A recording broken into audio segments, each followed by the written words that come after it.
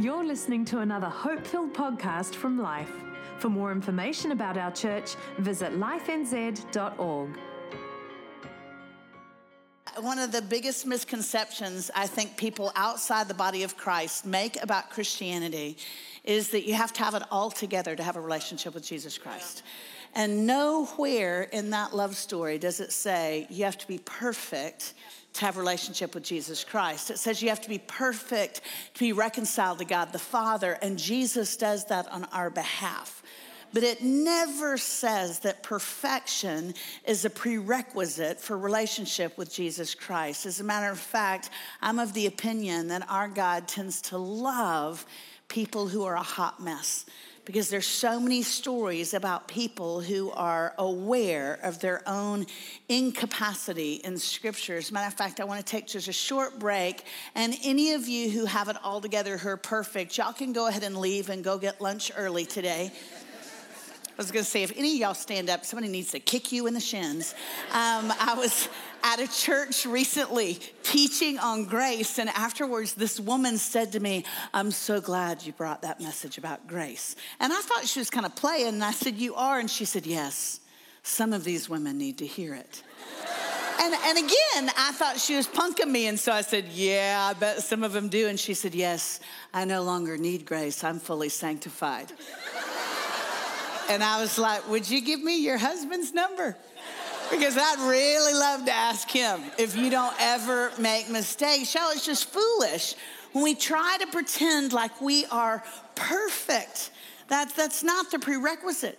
Jesus says, "I want you to be needy. I want you to recognize you can't make it by yourselves," but perfection is not a prerequisite for relationship with me. If you brought your Bible, turn to Mark's Gospel. I'm going to read a short story, so even if you didn't bring your Bible, you can look on with a neighbor. If they look stiff, just whip out your iPhone and you can go there. But we're going to look at a story in Mark chapter 1. Before I dive into this story, it's a short story. I want to talk about the historical context of Mark's Gospel, because we've also got a lot of misconceptions about Mark's gospel. Because when scripture was canonized, and that's just a fancy theological term that means when this literature was placed in a list, a literary format, when scripture was canonized, they listed Mark as the second gospel account. The word gospel comes from the Greek word euangelion, means the good news. Well, they listed Mark as the second euangelion. But actually, chronologically, Mark was the very first literary compilation of the life and ministry of Jesus Christ. So it's the very first gospel account. It's the first compilation of our Savior's earthly life and ministry. Do y'all remember who wrote the gospel according to Mark? Yeah, Mark. That wasn't a trick question. Mark wrote the gospel according to Mark. However, for one of these gospels, we've got four, Matthew, Mark, Luke, and John. For a book to be considered a gospel, it had to be an eyewitness account. And you remember John Mark was not among the original 12. So there had to be a narrative voice in Mark's gospel account that actually came from the original 12. So Mark was typing on his iPad in Starbucks, but somebody else was telling the stories as he recorded this gospel account, this first chronological gospel account. Do you remember who the narrative voice is of Mark's gospel? Peter. I love that you say Peter, P-E-T-A-H. We say Peter in English. In American, I love y'all's A-H's. Everybody keeps calling me Lisa Hoppa. And I'm like, yes, it just sounds so much more poetical. So you've got Mark, who's typing the gospel. You've got Pete, who's narrating the gospel. Most of us know Pete's backstory. We always talk about him at Easter. I identify the most with Peter because he was a train wreck. He was always stepping in it, always speaking before he prayed. He was just a hot mess of a disciple. You know that he's the first Benedict Arnold, that he threw Jesus under the bus at Jesus' most significant point of incarnate need, right before the crucifixion. You remember the story. You've probably heard it since you were a kid. If you grew up Baptist, you've seen this flannel graph. You remember that Jesus begged Pete to stay away, told him he needed him to be a faithful friend. And Peter betrayed him not once, not twice, but 3 times. vehemently and vulgarly threw Jesus under the bus, just in case the crowd wasn't convinced that he wasn't a disciple. He used some expletives so that they would be convinced that a man that talked that dirty couldn't possibly be a disciple. So we know Pete's backstory. We know that he was a hot mess. Very few people know John Mark's backstory. His backstory isn't quite as well known by Christians. Before we look at the story in Mark, I want you to head to the right to the book of Acts. So I want to give you just a little backstory on John Mark. Acts chapter 12, verse 12. When Luke, Dr. Luke wrote the book of Acts. So this is Luke, and he's talking about Peter here. He says, when Peter, realized this, he went to the house of Mary, the mother of John, whose other name was Mark, where many were gathered together and were praying. And so what we find out from that little passage in Acts is that John Mark's mama was among those few Christians who were organized in the second half of the first century and had home churches. So after Jesus is resurrected and goes to sit at the right hand of God the Father, and he leaves behind these few followers, and he says, you will have power from the Holy Spirit, and you will be my witnesses. So that starts the organized church. So I don't care what stream of the church you come from. If you I grew up half Baptist and half Pentecostal. So I'm wiggly when I worship, but I have no rhythm. Some of y'all grew up Baptist, some of y'all grew up Catholic, some of y'all grew up Pentecostal. Regardless of the stream of the church you grew up in, if you grew up in a church that says that is the word of God and Jesus is the only way we can be reconciled with God the Father, then you can trace your spiritual DNA all the way back to these people in the book of Acts. They are the first organized Christians. They established the first church. John Mark's mama was one of the leaders. They had home church in her house. So John Mark, as a young man, as a teenager, he's literally watching these things happen. In his own living room, he watches Peter and Silas come busting in from prison and going, y'all aren't going to believe it. We were just singing Hillsong worship and the chains fell off. He's hearing these stories firsthand. A lot of New Testament theologians say that's probably why John Mark was picked to go on the very first post-resurrection missionary trip. You remember who went on that very first missionary trip, Acts chapter 13? Any Bible scholars in here? Did y'all do Bible quizzing growing up in Auckland? Do you remember Bible quizzing? In America, it was like a game show. Bam, you had to hit the buzzer if you knew the answer. Not that we had any pride with it whatsoever, but anyway, we got all kinds of t-shirts. We're doing Bible quizzing. Acts chapter 13 talks about Paul and Barnabas went on the very first mission trip, evangelical mission trip. Well, they invited John Mark to go with them. He was just a teenager. But because he was in his mama's house, she was a leader, he was included in this first mission trip. They go on this first mission trip. Do y'all know how successful this mission trip was in Acts chapter 13? Y'all remember? Do y'all know what y'all means? I'm just trying to be a good guest. It's inclusive. It means all y'all is what it means. Everybody. It's a family term. The mission trip was unbelievably successful. People came to know Jesus, people got saved, people got healed. And so toward the planned end of the mission trip, Paul wanted to extend it further. And John Mark said, I don't want to stay out here any longer with y'all. I'm tired of being at this nasty hotel with too many guys in one room. My iPad battery is dead. This is awful. I want to go back home to my mama. Now I'm taking just the tiniest bit of liberty with the Greek, but that's real close to what happened. And so when they planned the second mission trip, this is in Acts chapter 17, and Barnabas says to Paul, I know John Mark kind of messed up on the first mission trip. He was kind of immature. He missed his mama, but I've been discipling him. We've been meeting at Starbucks once a week. He's really growing up in his faith. And I'd really appreciate it, since he's a second cousin of mine, if you'd consider letting him come on the second mission trip. Do y'all remember Paul's response? This is in Acts 15. Paul said, fat chance. Again, tiniest bit of liberty with the Greek. But he said, no, he ruined the first mission trip. I don't want him on the second. And it says in the ESV in chapter 15, there arose such a sharp disagreement between Paul and Barnabas over the issue of including this young man on the second mission trip that they parted ways. Now, y'all, Paul and Barnabas in the early church were like the gospel Beatles. I mean, they were a big deal, which means John Mark was like the first Yoko Ono. I mean, that's a huge deal to split up that partnership. And then in Mark chapter 14, verse 52, I think it is, we're shown John Mark right outside of the Garden of Gethsemane, right after Peter has betrayed Christ. He, as a young man, also betrays Christ at his greatest point of need. Only it says he got so scared he dropped his cloak.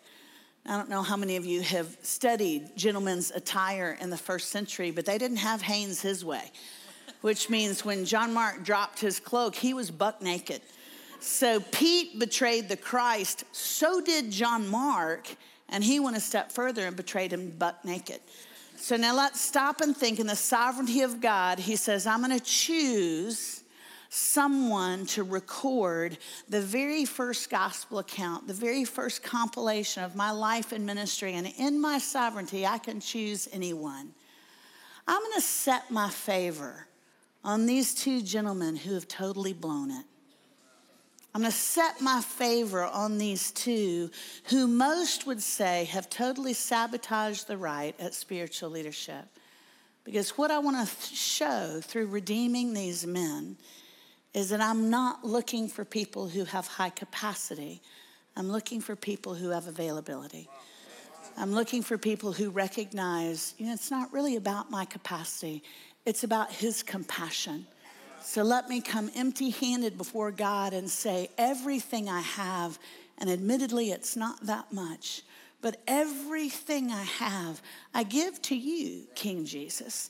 I love that perfection is not a prerequisite for relationship with Jesus Christ. It's not only not a prerequisite for relationship, y'all, it's not a prerequisite for leadership. Some of you have sat in the back of life because you think, goodness gracious, there's so many mistake chapters in my story. There's an abortion, there's a divorce. If these people knew what I did last year, if these people knew what I did at uni, these people knew what I did last month, they probably wouldn't welcome me into this family. Over and over and over again in this book, God not only says you're welcome, he says, I can actually use you. Once you recognize you can't make it by yourself, once you recognize you need my forgiveness and my restoration, I can actually use you, because people with a past actually give credibility to the gospel. Because the watching world will look at your life and go, how in the world could a woman like that or a man like that have that kind of peace after what they've walked through? How can they have that kind of hope, that kind of compassion? Surely they must have met with God, because that doesn't make human sense. I love that God chose those two men to author this first gospel account. And the first story they record, true story of somebody having a personal encounter with Christ, just echoes the compassion that both of those men have received from Christ. Mark chapter 1, verse 40. And a leper came to him. And Mark and Pete are talking about a leper coming to Jesus. A leper came to Jesus, imploring him and kneeling, said to him, if you will, you could make me clean. Verse 41, Mark chapter 1.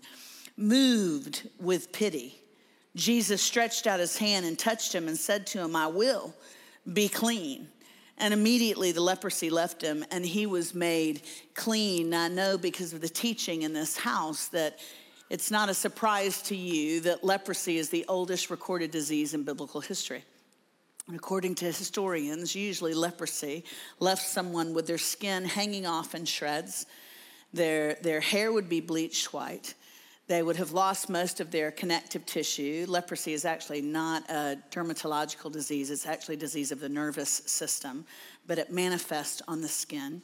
So at this point, this man is horrifically disfigured. He's also socially cut off, because in Jewish ceremonial law, it declares that a leper is not allowed to be around well people. It was actually incumbent upon them to cry out, unclean, unclean, everywhere they went, because leprosy was a highly communicable disease. And so you couldn't touch someone with leprosy. My little girl's first mama in Haiti died of AIDS, and my little girl has HIV. By the grace of God, my baby girl's HIV is undetectable. But when she was in Haiti and sick, the nannies would not touch my child. They were afraid if they touched Missy, they would contract HIV, and then it would transmit to AIDS, and then they would die and not be able to take care of their children.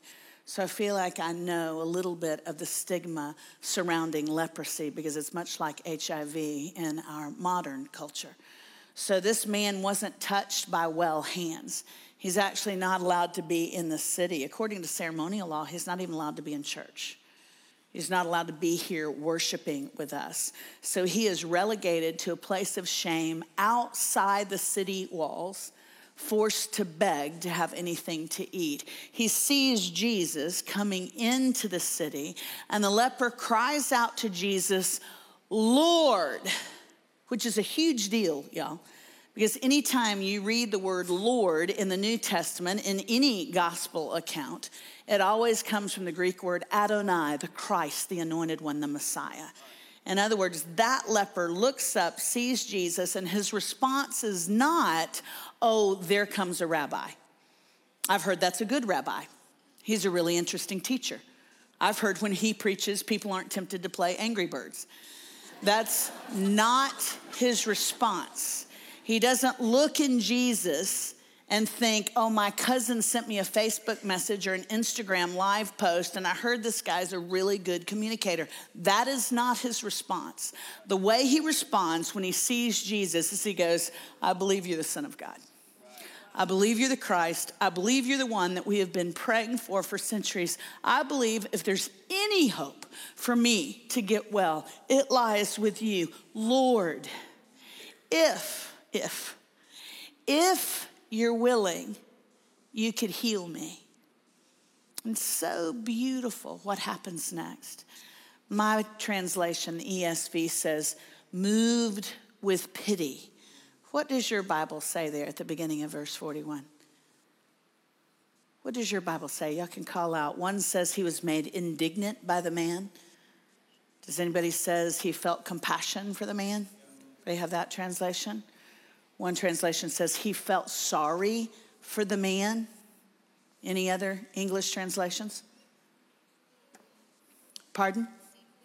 He was deeply moved by the man's condition. I believe there are 5 different English translations at the beginning of that verse. And all of those English translations come from one single word in the Greek, in the original text. The New Testament was originally written in Greek and a little bit of Aramaic. And this word in the original story is splagnizomai.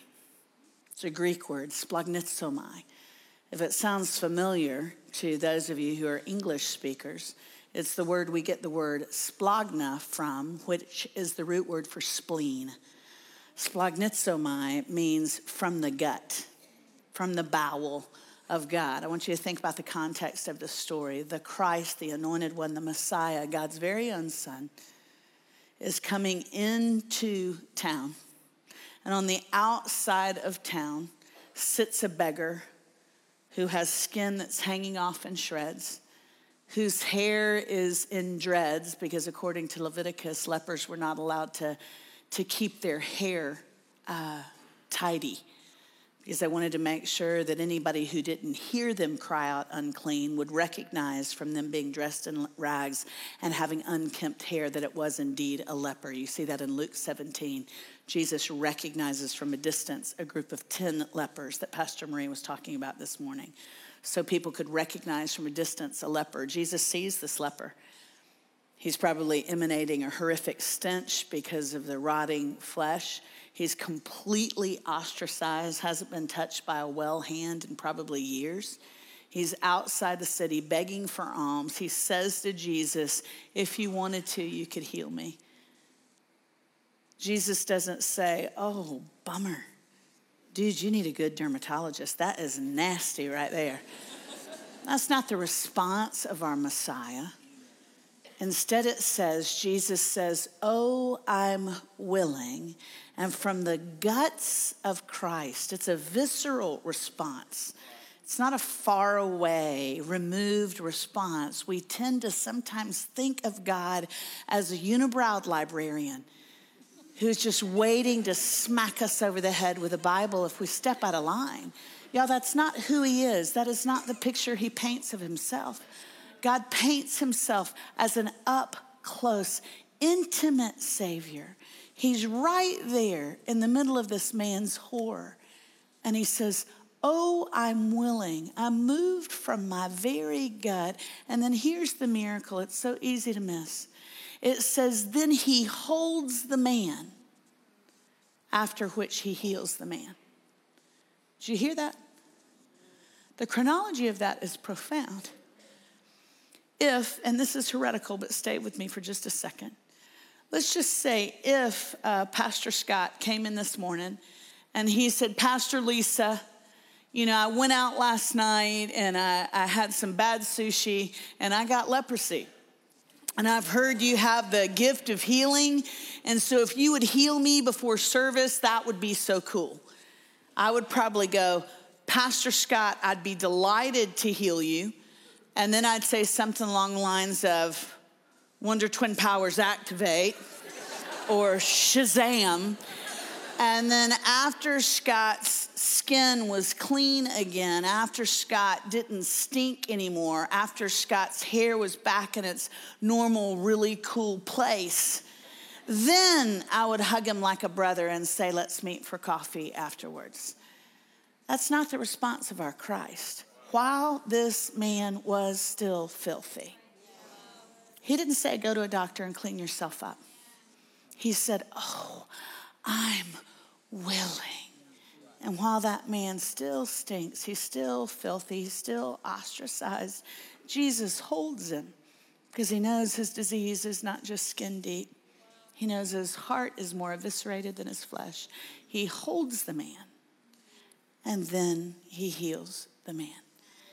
Y'all, the compassion of our Christ is so much bigger. It's so much better than most of us dare to believe. We're so busy trying to be good, trying to justify the gospel, that we've forgotten what it is to be needy. We've forgotten what it is to go, thank you, thank you, thank you. I couldn't get up this morning apart from you. Nothing in my life deserves your goodness. Thank you that you lavish it upon me. Those are the great spiritual leaders. The people who recognize it's not about my capacity, it's about his compassion. I was at a conference recently, and there's a big group of women in the foyer, and I was drawn to one woman more than anybody else there because she was holding a baby. She had a baby and a carrier, and I've had baby fever for as long as I can remember. I was really, really foolish when I was younger. There was a lot of abuse in my background story, so I was very attracted to abusive men. And God really protected me from the men I was most attracted to. Don't look at the woman with the baby. I love babies in church. That is the sound of a miracle. I told the first service, if you give a mama with a crying baby a dirty look, I'm going to pray you get hives. Because that's just, I'm telling you, that's just beautiful right there. That's a miracle. I love babies, but I was so broken when I was younger that I was just real attracted to abusive men. And God protected me from most of the men I dated, and the few good, godly Calebs, older, that I dated, God protected them from me because I was just such a mess when I was younger. So broken, so terrified of loving and being loved that I was really a train wreck. And so I know what it's like to feel like you're ostracized, to feel like you're not good enough. I know what it's like to go, there's no stinking way God will ever give me a baby. But from my earliest memories, that was the hope of my life, that I would get one of those little clay handprints that says, I love you, Mommy. So probably from about 30, every time I see somebody with a baby, I just gravitate toward that person. And this woman had a baby. So I walked up to her. I was one of the guest speakers at this conference, but I just made a beeline for her. I thought, I don't care about protocol. And I said, my name is Lisa. I'd love to meet you, but I need to confess I'm actually more interested in your baby. And she said, well, my name is Molly. And then she gestured down at her son, who was 6 months old at the time. And she said, and this is Elijah. And when Molly said his name, Elijah woke up. You know, sometimes when babies hear their mama's voices, they just wake up. He woke up, and when he opened his eyes, I was like, what a pumpkin. What a cute little boy. He had this shock of white hair. You know how plain old white people, like I feel like I should be an islander because I have that passion, but just boring white people. When we have little kids, usually no matter how much spit the mama uses, their hair just sticks straight up. And Elijah had just this like little mohawk of almost white blonde hair. He had huge blue eyes, just beautiful little guy. And my second thought was, I wonder if this has been a difficult season for Molly, because it was also very apparent that Elijah had Down syndrome. And she began to tell me her story. She's actually older than I am. They have 2 grown kids. She didn't plan on a 3rd pregnancy. But she said, Lisa, my husband and I believe in the sovereignty of God. We believe that he orders our steps, as he tells us in Jeremiah. So we know that his plan for our family was to include Elijah. Then she went on and she got really honest. She wasn't inappropriate. She didn't share any dirty laundry. She just said, but it's been difficult. She said, since we brought him home from the hospital, I haven't slept through the night because Elijah hasn't slept through the night.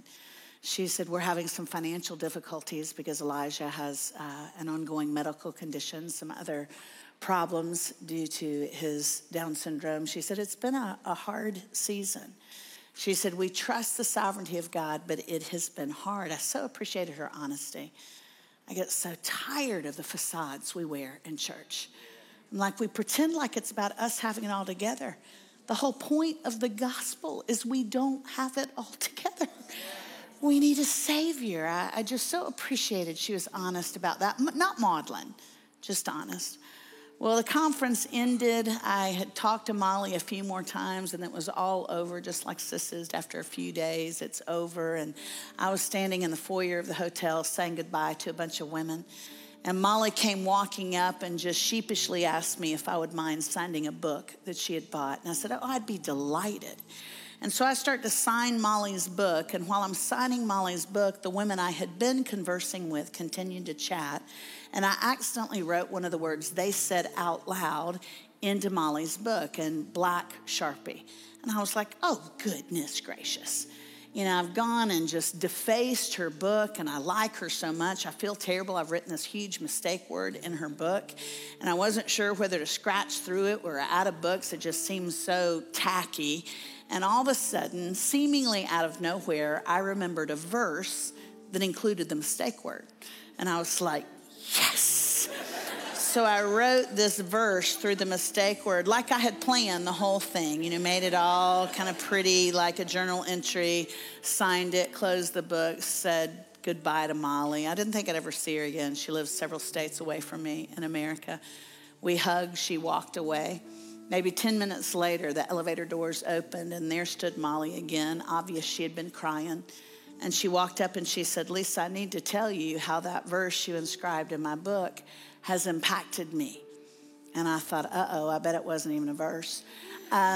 Because sometimes I get confused. You know, I'll see something on a refrigerator magnet and I'll write it later as a verse. And I get Zephaniah and Zechariah mixed up. And I thought, oh man, you know, I felt bad about the word. I bet it wasn't even a verse. And she said, do you remember on Friday night when I told you about Elijah and I told you it had been a difficult season, but we trusted God's sovereignty? And I said, oh, I totally remember. And she said, well, I didn't really tell you the whole story. She said, it hasn't just been a difficult season. This season has almost taken me out. She said, I feel like I can barely put one foot in front of the other. She said, I know God is sovereign, but I also feel like God is really far away. And I just feel like I can't handle the weight of my own life right now. She said, the last place I wanted to be this weekend was at a women's conference. She said, I just thought I can't do perky.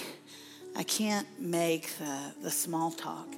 And she said, my husband told me he felt like I really needed to come. So I made a deal with him and I told him I would come to this conference, but I wouldn't come with anybody. I wanted to drive by myself. And she said, the whole way here, it was a 6-hour drive, and the whole way here I've just been begging God for a tangible sign that he sees me, that he hasn't walked away from me, that he loves me. And she said, the conference was fine, but as I was going back to get my suitcase just now, I was actually feeling disappointment because I didn't get that word I begged the Lord for. She said, the whole thing has been good, but I just didn't feel like God saw me. And she said, there were a bunch of women on the elevator, and I didn't want to make small talk, so I just opened your book so I would kind of have a defense in front of me. And she said, when I looked down at what you wrote, I was stunned to see that the verse you inscribed is the exact verse I chose as my life verse when I was in Campus Crusade in college. She said, Lisa, I chose that verse as my life verse 25 years ago. She said, I haven't thought about that verse in forever. And out of all the verses you could have inscribed in my book, you chose that verse. And she said, I just sensed God's Holy Spirit on the elevator going, Molly, I am right here. Nothing in your life is hidden from me. You don't have to get it all together. Just lean into me. I love you. I see you. I'm right here. You are not alone.